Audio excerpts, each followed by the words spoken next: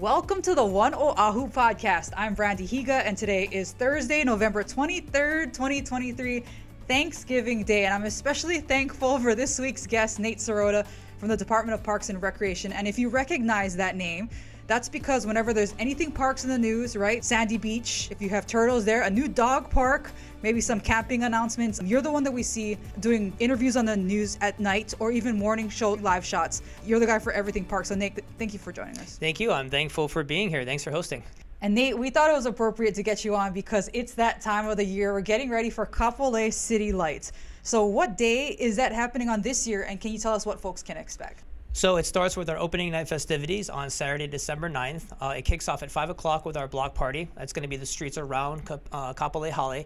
And then we're going to have the festival parade that goes down Kapolei Parkway starting at 6 o'clock. It's going to go from Kapolei High School all the way down Kapolei Parkway and finish just past Kapolei Hale. So that opening night festivity is going to be a really good time. We're going to have the tree lighting ceremony as well, lots of live entertainment, lots of good local food vendors. It's going to be a fantastic time. And you mentioned the tree lighting. So this year, where did that tree come from? It came from Maka'unulau Park in Mililani. So we just harvested it earlier this week, thanks to our Division of Urban Forestry and a bunch of other city departments. Yeah. It's a huge effort. You know, they have to not only survey it ahead of time, find a tree that's suitable, that looks good, that we can access as well too. But then they have to harvest it, transport it with the help of a HPD motorcade, and then get it down to Kapolei Hale. We installed it actually already on Wednesday, and we're going to be lighting it on that opening night festivity on December 9th. Right on. And you know, something that kind of caught my eye, how did you come up with the theme for this year, West Side Wonderland? So, you know, Kapolei City Lights is really, we try to incorporate the more country areas of the island that maybe aren't represented with Honolulu City Lights. Right. And so we try to incorporate a theme that is, you know, indicative of Kapolei, Ewa, Waipahu, the Leeward Coast. And so we try to get a unique theme every year. And so West Side Wonderland just stuck out to us. And so you'll see a lot of the decorations inside and outside the Hale representing a lot of the things west side. So you've got some sugar cane, you've got the choo-choo train, you've got cool. you know, the Ewa train, and also with Heart Rail as well. But it's going to be very similar inside the Hale to what you're going to see at Honolulu Hale, where we have departmental trees. A lot of really good trees that are going to be coming up from us, from the Mayor's Office of Culture and the Arts, from Environmental Services, a lot of community groups as well too. We're really proud to have the Y9 Neighborhood Board is going to be doing a tree. We got some representation of some local schools there as well. So it's really an awesome effort, not just, you know, city organizations, but state as well and local community groups. And can you tell us about the bands, the vendors, and probably the thing I'm most interested in, the food that's going to be there at Kapolei City Lights? Sure. So live music, we got 3 different local bands. We got the Kaulana Vinoya duo starting things off at 5 o'clock for the block party, followed by Nijin 9. They're going to be at 6:30, and then that's going to trail into the lighting ceremony at 7 o'clock. And so at 7:15, Nijin 9 is going to kick off again. And then we're wrapping it up with AJ Keola Nui Band at 8 o'clock. The whole block party is going to be MC'd by Council Member Augie Toba. He did it last year. He did such a good job. But he's going to do the first half, and then we also have comedian Ronnie Villanueva who's going to take the second half. So it's going to be not just good live music, but great local comedians, great local representation. The decorations themselves, they're going to be lit up with the tree. Actually, the decorations will be lit up before that, but the tree will be lit at 7 o'clock. And then you have the whole month of December all the way through January 2nd to enjoy the decorations if you can't make it out to that block party. Okay, and what are the hours that people can come check it out? So it's going to be available Monday through Thursday from 7:30 a.m. to 8 p.m.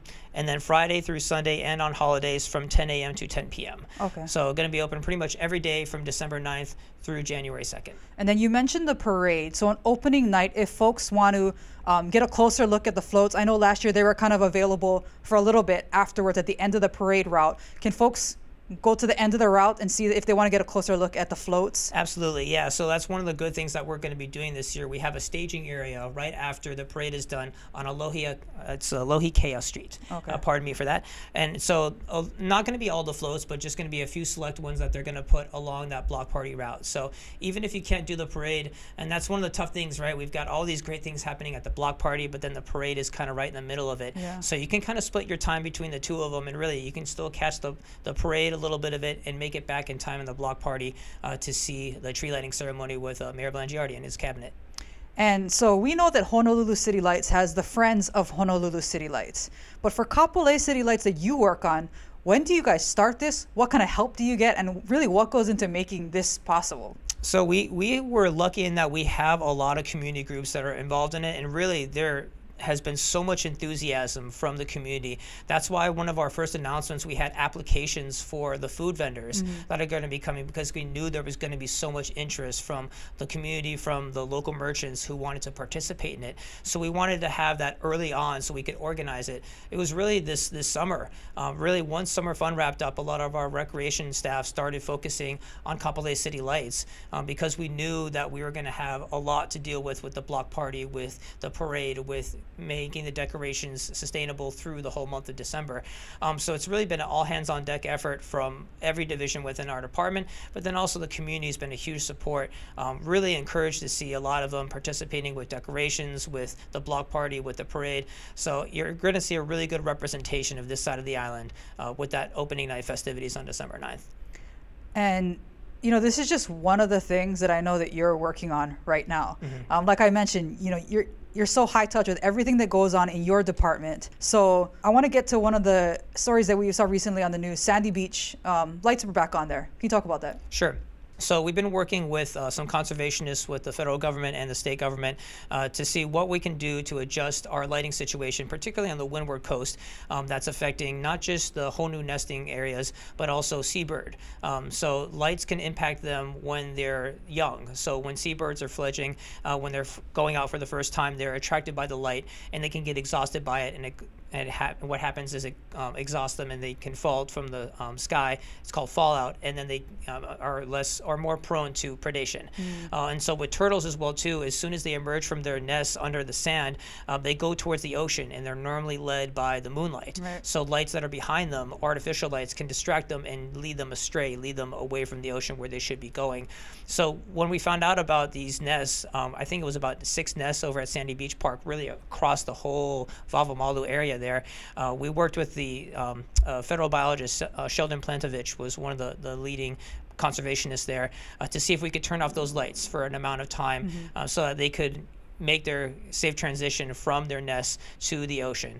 And so they confirmed with us earlier this month in November that all the nests had hatched, but we wanted to keep the lights off for a little bit longer because there was a new moon cycle in the middle of the month, so we wanted to keep it off for that to allow the shearwaters and some of the other birds to have safe passage. And we're still working with them because we have a lot of light renovations that we're doing through our Noresco energy efficiency project. So we want to make sure that those LED lights are not only good for recreation purposes, but good for our the wildlife that inhabit these areas. So a lot of ongoing discussions on how we can continue to not only serve the public, but serve the environment as well. I like that you mentioned improvement projects. A pretty exciting announcement that you guys got to make and that you guys worked on in-house was over at Mo'ili'ili Park. Is that back open? I know that during the month of October, correct, there was some work. It opened at the beginning of November, Okay. And so we're starting to get more of the permitted activities there again. We had a little bit of vandalism inside the comfort station, unfortunately, where a sink had gotten smashed, but we're able to replace it. So it's a part of park maintenance, is dealing with vandalism. So the best way to combat that really is to have people using these facilities. If you guys are interested in using Mo'ili'ili Neighborhood Park, it's got 2 good backstops, 2 good ball fields. If people are interested in that, please let us know. The more positive activation we can get there, the less likely things are going to get damaged. Yeah, I imagine that comes with this job, right? I mean, there's parks are vandalized, I feel like, so often here in the city and county of Honolulu. Or maybe someone has a complaint about, the lights aren't going on at this court, or even like a tree on my street needs to be pruned. So what kind of issues do you hear most? And for those listening, how can they kind of, voice their concerns, or if there's something that they see in their neighborhood? Sure. So the main thing is just using the parks, really. As I mentioned, positive activation, getting out there, using them for the proper purposes, being our eyes and ears out there. Us ourselves, our park staff, and Honolulu Police Department can't be everywhere all at once. So if you see something, say something. Let us know about it. But then also be patient as well, too. In a lot of situations, what happens is we'll fix something, and then something may happen a little bit while afterwards. So it'll take some time maybe maybe to get back there and repair it. So we try to prioritize our repairs based off of the impact to the public. So if there's a vandalism or a water main break or something like that that's closing a facility, we want to get to that first, because we want to first make our park facilities as open and available and as functional as possible. So we have to, we've got 402 designated park locations across the island, and that includes, we manage 89 beach right-of-ways and 7 pedestrian malls as well. So that's included in that number. So 306 actual physical park locations as well. So that's quite a bit when you're looking at around the entire island of Oahu.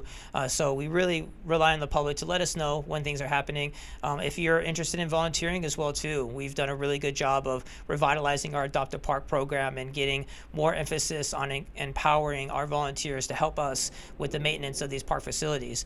So our Adopt a Park website, I believe, is bit.ly/Oahu volunteers. Please check that out. Look to see what can be done. And you really don't even have to do a formal Adopt a Park agreement. Just simply picking up trash whenever you see it at a park, or maintaining things, helping us out. Every little bit helps. So what was that number? 402? 402 designated park locations. So does that include botanical gardens, like the Koko Head Shooting Complex? Correct. Yeah. Wow. Hanauma Bay, Yeah. Koko Head Shooting Complex, our 5 botanical gardens. Everything from big parks like Kapiolani Park and Patsy Mink Central Oahu Regional Park to tiny little parks like Wilder Avenue Mini Park is a fraction of an acre. Pohakopu Mini Park over in Kaneohe is maybe about an acre or so. So everything in between there. So out of all of those 400 plus, which is your favorite space? One of my favorite beaches, Makapu'u Beach Park. I'm a body surfer and a bodyboarder. Okay. That's really a great spot for that. And it's beautiful over there too. The mountains right behind it. You've got paragliders that jump off there as well too. So you've got that spectacle, and it's always it's dynamic too. That beach is always changing because it gets kind of that confluence of currents. So it really keeps you on your toes. So from a surfing standpoint and just a natural beauty standpoint, that side of the island has a special place for me. And then if you keep driving around the bend, some good news for trap and skeet shooters recently. Can you talk about that? Sure, yeah. So we've been reopening some of the ranges at the Koko Head Shooting Complex as we've been finishing some testing and some renovations there. So the trap and skeet ranges at the shooting complex opened up earlier this month. They've been closed for a while. It was September 2022 that everything closed when we had some employees that tested with elevated lead levels.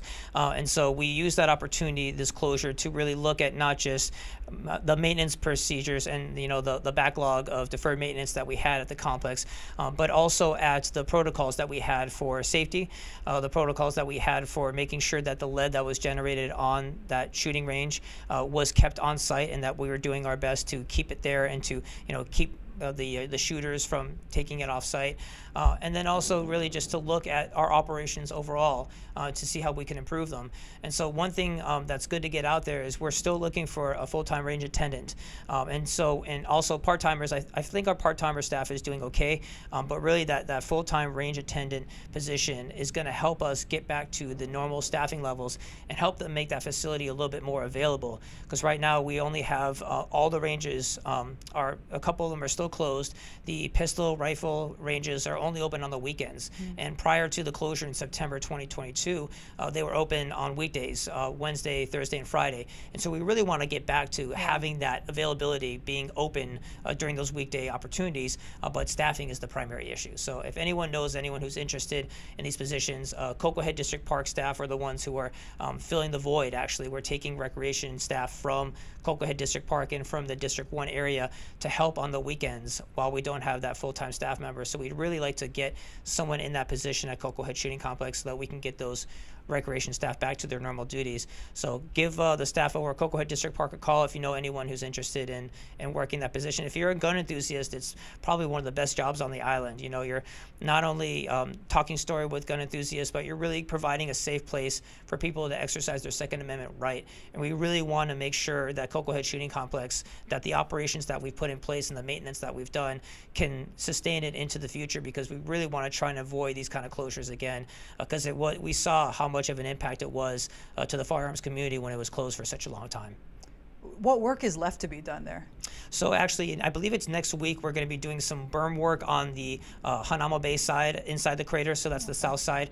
So that a lot of the work is going to be done at one of the really popular range is the Cowboy Action Range, which a lot of firearms enthusiasts use for like concealed carry permits and training along those lines. So we're working with the Honolulu Police Department because they help to operate that range to do some maintenance on that south side. So as you're driving into the shooting complex, it's the left side. So that's the Trap and Skeet are the two ranges on the furthest end. The Cowboy Action one is closer to the entrance. We're working to get that open next, and then we're also working to get that Silhouette range open as well too. But we're working with the State Department of Public Safety because they previously used that range as well too.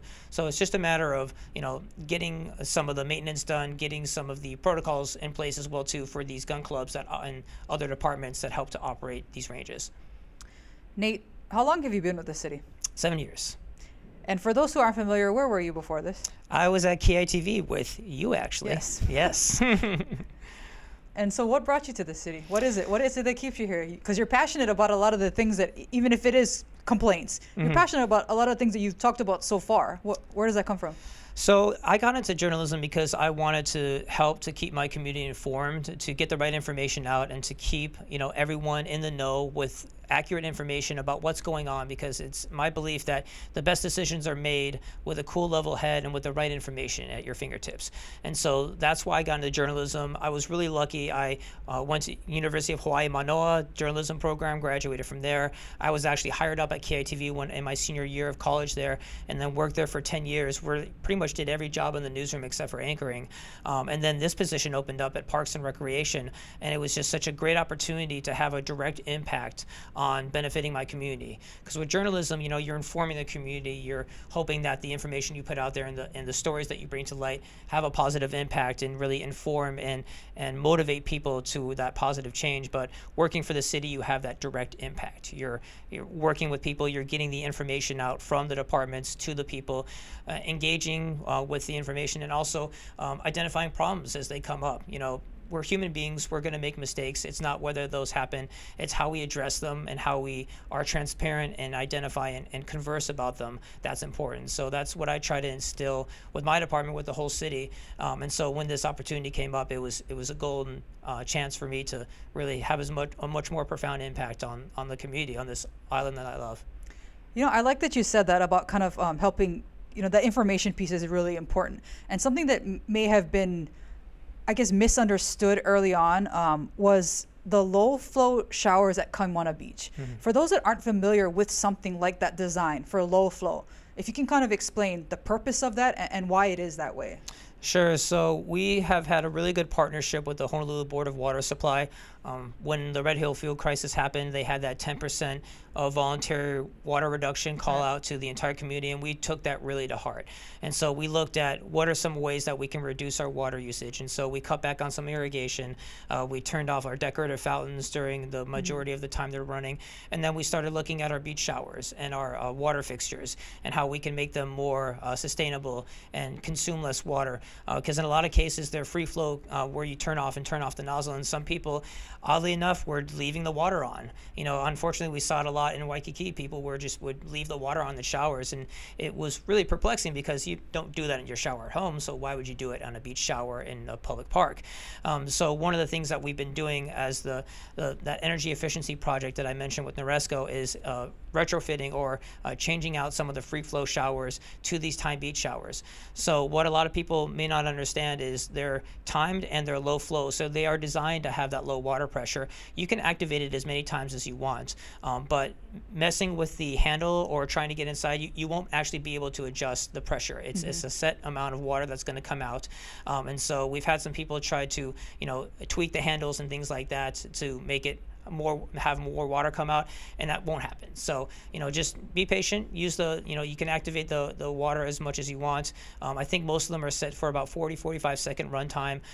So we took it to heart again when BWS had that call for water reduction across the island, and we did an analysis of our water bill from before that call came out to afterwards, and we actually exceeded that 10%. We had about a little over 15% water reduction in the 6-month period comparable to before it, and we're really proud of that. It's one of those things where we were not only proud of having that stat to rely on, but also pushing forward. We want to continue to be able to sustainably use our water resources, and to make sure that it's, these kind of facilities are maintained and that we have enough value. I mean, there's no substitution for fresh water. So we're very akamai to that, and, want to help out our fellow agencies and the rest of our island and the resources as much as possible.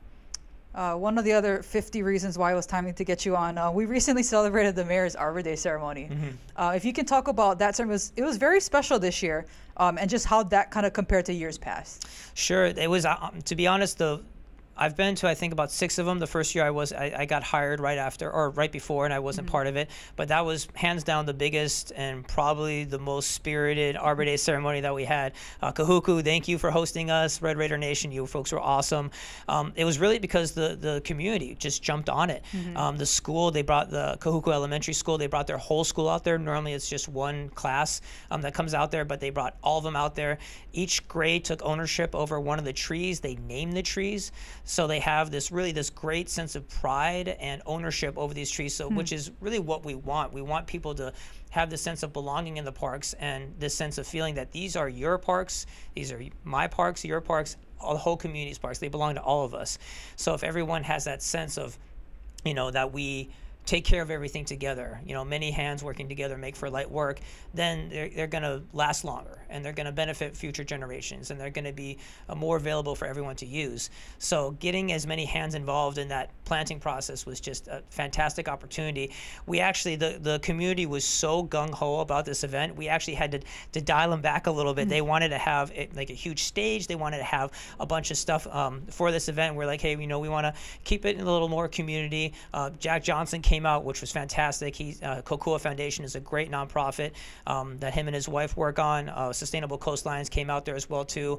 So really, it was a great gathering of a lot of these different organizations, the schools, to plant these trees. And we actually just a couple days later had a really good announcement from Mayor's office about the progress on the efforts to build a recreation center and a pool up there. So what many people may not know is actually this tree planting, the Arbor Day ceremony, and the pool and gymnasium project, it'd been a long time coming. There's the Kahuku Community Association. A lot of people there have been wanting this for a while, but then they really brought it to our attention during one of Mayor's town hall meetings. I believe it was the April 20th one in Laie. And so it was from that town hall meeting where we really saw how much of a want and a need this was for the community. So we jumped on it, and it was a great week of news for Kahuku, because we were able to have that tree planting ceremony and then give the good news about the progress of the money going towards the planning and design for the new pool and recreation center there. Yeah, that is awesome. That great news for Kahuku. And tailing on that, Nate, it is Thanksgiving Day. So what are you thankful for? I'm thankful for this community. I mean, I moved to Oahu for college at University of Hawaii. My folks live over on Kauai. I'm actually going to be there. I'm going to be on Kauai for Thanksgiving, having some turkey with them and enjoying it with the ohana there. But thankful for my family over there. Thankful that they're so close. Thankful for this community here. Hawaii is a really special place, in that you get the island feel, that it's a small community, but then you also have, it's a big city as well too, right? So you have kind of that beautiful mix of country and city, where we have this innovation, we have all these new ideas, this confluence of cultures and ideas coming in, but then also this really small town mentality of, respect your neighbors, do unto others what you would have them do unto you, because it'll come back around, right? I've been here for 18 years, and really after a couple years here, you get that 2 degrees of separation, right? Where as soon as you meet someone, you'll guarantee someone else that they know. They went to school with someone else, someone's auntie, someone's cousin. So that really sense of community and connectedness is something that I'm really grateful for. And also just good health. I mean, this is beautiful, one of the most beautiful places on earth. Every time I travel, I come back here, I have a newfound appreciation for Hawaii. So it's in this kind of environment really is conducive to having a healthy lifestyle. So really grateful. That's without good health, nothing else is important. So having that good health and people that support that kind of active and healthy lifestyle. Well said. Some people that do support that is a division in your department that I don't think gets enough love, or that maybe people don't know about, and that's the division of urban forestry. For those that aren't familiar, can you share what they're responsible for? Sure. So we have 3 divisions within the department. Urban forestry is our second biggest one. The biggest one is our park maintenance and recreation services. So that's literally maintenance for all those 306 301 without the 5 botanical gardens.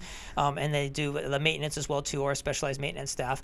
But urban forestry is our arborists. Basically, it's all the people, it's the tree people. It's the people who look after the 250,000 street and city trees, street and park trees. 250,000. 250,000. And actually, one of the things that they're working on a digital inventory of the parks. So because we want a specific number. So 250,000 is an estimate because we really want to have digital maintenance of these facilities of the trees so that we can maintain them on a more regular basis.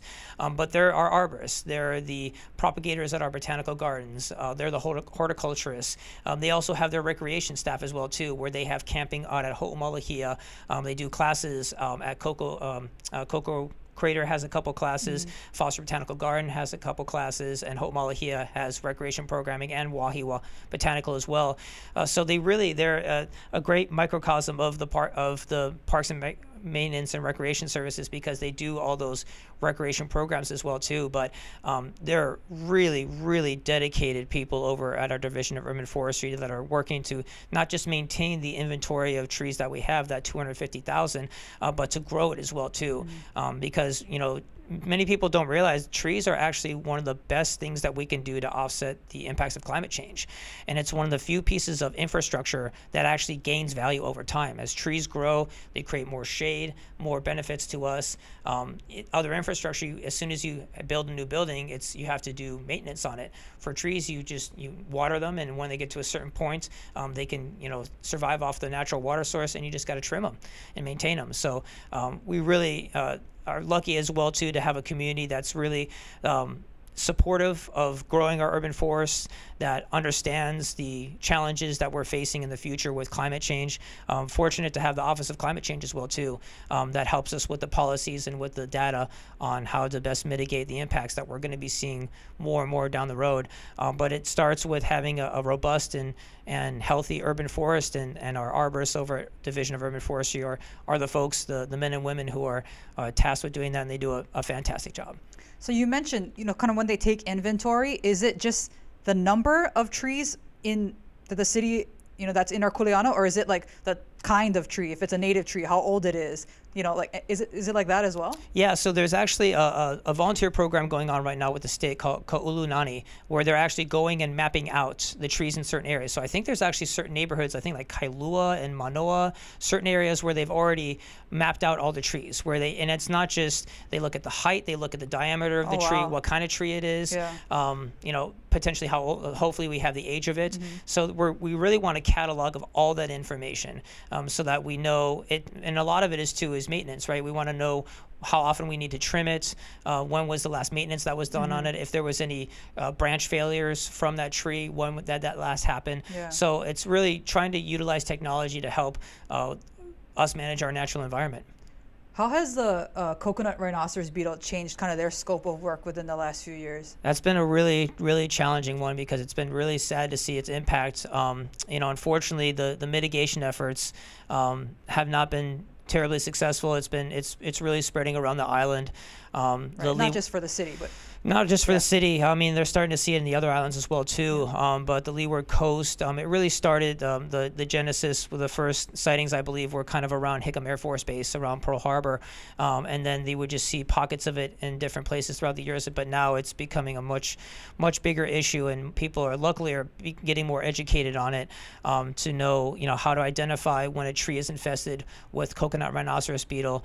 And so one of the things that I want to try and work on with urban forestry is to get in with the Department of Ag and the Invasive Species Councils to try and get more information on how people can identify these coconut palms and the trees that are affected.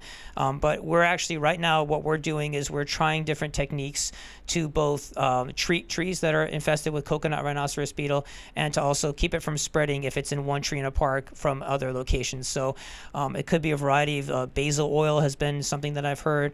There's nets potentially that could go around trees that are a little lower to the ground. But all of them have their drawbacks in that they may be time intensive, they may be expensive, they may be labor intensive. So trying to find different ways to mitigate the impacts, because the coconut palms are not just a great resource environmentally, but they're huge when it comes to cultural impact and the significance of the coconut tree. A lot of people don't know actually the biggest swath of, or the most amount of coconut palms that we have is actually in the South Shore. Waikiki area actually has, I believe, about 25% of our coconut palms in the inventory. And I think we've got about 7,500 or so palm trees in our inventory. And so one of the things that we're looking at is really hopefully trying to keep as many areas that aren't affected from being infested with coconut rhinoceros beetle, but that comes with identifying them as soon as possible. It sounds a little crazy to say out loud because it's only November, but this is about the time of year that you guys start getting ready for the lake court? Yes. Yes. We're always planning ahead. So November as well too. You were talking about urban forestry. If you're going to be planting a tree, November is the best time to plant a tree. It's the beginning of our rainy season. You plant a tree, less likely that you'll have to do watering. Really, the first year and a half of planting a tree is really critical to getting those roots established in that new location. And so having that consistent watering cycle is really important. So if you're going to be planting a tree, November, December are really the great months. That's why we always do Arbor Day ceremony in November. November is Arbor Month in Hawaii, whereas opposed to the continental U.S., I believe April is typically the Arbor Month. That's the best time for them to plant. But for us, we're always planning ahead. So Lay Day is going to be May 1st every year. We have our lake court selection is going to be March 2nd coming up next year and in 2024. This year, the age group is the youth, OPO. And so we're looking for applicants ages 18 to 30 years old, men and women. So we had our first Lay King. Unfortunately, it was during the pandemic, so he didn't get a traditional Lay Day celebration, but we did a virtual one. We're looking to keep going. Traditionally it's been women, Wahine, and the Lay Court, but we welcome Kane and Wahine of the youth group for this year. Applications are going to be due, I believe, right at the beginning of January. We're going to be putting out an announcement about it on our social media and through a news release. So stay tuned for that. Really, I encourage everyone, we mentioned earlier, things that you can do in your park to benefit it, small things, volunteering, but also staying tuned, staying informed. So our social media, anytime there's a big announcement, I'm posting that on our social media. So that's a great way to be engaged. Just follow us on all the platforms, Instagram, Facebook, Twitter, Nextdoor. We're really active as well too. Look for the events that we post on Nextdoor and Facebook. Just, get involved, get out there, enjoy your parks. It can be casual, going out there, playing pickleball, one of the fastest growing sports in the nation. It could be surfing from Ala Moana Regional Park, or it could be, really getting involved with volunteer efforts or engaging with us on social media. Nate, you've done so well up until this point, but this might be the breaker for some of our listeners. So what is it for you, tennis or pickleball? I definitely want to play more pickleball in the future, but I'm still better at tennis. It's one of those, that's the paradox, right? Like, you always want to be comfortable in your own skin, but you want to push yourself a little bit more. So I know I'm good at tennis, and so that's like my comfort area, but I want to learn more. Get out of that zone. I got to get out of that zone and push myself and try pickleball more, because we're adding more pickleball facilities. I think Kailua District Park is going to be the next one. I think next month, actually, we're looking to convert the Biddy basketball court to 3 pickleball courts, dedicated pickleball courts at Kailua District Park. Earlier this year, I believe it was in May, we opened up that first pickleball complex over at Ke'ihi Lagoon, and that thing is just so popular. And it was welcomed so well. We were able to make a couple of improvements to improve the gameplay there, but we really wanted to just get that facility open and have that be available to the public, because we recognize how much of a demand there are for these courts. So little by little, I think I'll get comfortable on the pickleball courts, but for right now, I'm a tennis guy. All right. Yeah. One improvement, you could put some backstops at the end so that the courts don't bleed into another. But anyway, something else. We're working on that one. That was one of the criticisms we got when we opened it this summer. And another question we got too during the town hall tour was, where's the next dog park going to be? You mentioned you have a dog. Yes. So there's actually we're more we've been working with Councilmember Kia Aina. There's a dog park that should be opening up soon at Kaneohe by the golf course, Kaneohe Bayview. I can't remember the name of it off the top of my head, but hopefully we're going to get that one open soon. We're working with a couple other council members, I believe Cordero and Dos Santos Tom, at some potential dog parks in Aiea and Salt Lake. So it's walking your dog through a park is a legitimate use, and that's really what we want to see. We just want, obviously people to be responsible pet owners, pick up after your dog, have them on a leash, understand your dog and their characteristics, and what their triggers may be when you take them to public areas.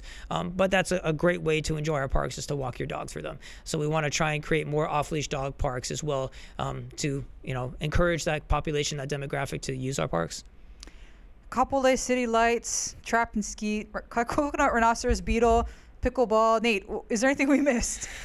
That's quite a lot. I'm trying to think of anything else coming up. You did a good job. You touched base on all the topics. That just shows how diverse our department is. We're actually going to be working with the Lions Club has been doing an excellent job working with Ocean Safety. They've been installing rescue tubes at some beach park locations. We've been getting a lot of questions about that. So we'll be having an announcement about that. But if you see those yellow rescue tubes, those are a part of a city project, a partnership we have with the Lions Club to get more of those available at our beach park locations. We'll have an announcement about that probably in the beginning of January. But rest assured, those are that is something that we are working on and that we want to let people know about. And one thing that we'll try and do is incorporate that into we have a really good system of online maps. So we've been creating Google Maps of some of our facilities. We had one we announced earlier this year with our playground swing sets, our ADA accessible beach mats and the beach wheelchairs, and also the lifeguard stations. And so we want to put